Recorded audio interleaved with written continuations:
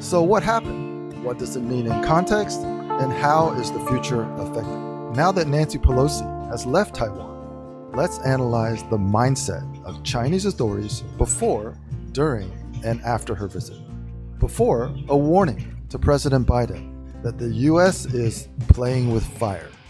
During, any potential mockery continued to be stifled, and displays of power were immediately projected. Live fire military exercises all around Taiwan. And afterwards, sustain steady progress toward the ultimate party goals based on their 100-year plan, because patience always prevails in a war of attrition. So what's your opinion? Please leave me your thoughts in the comments below.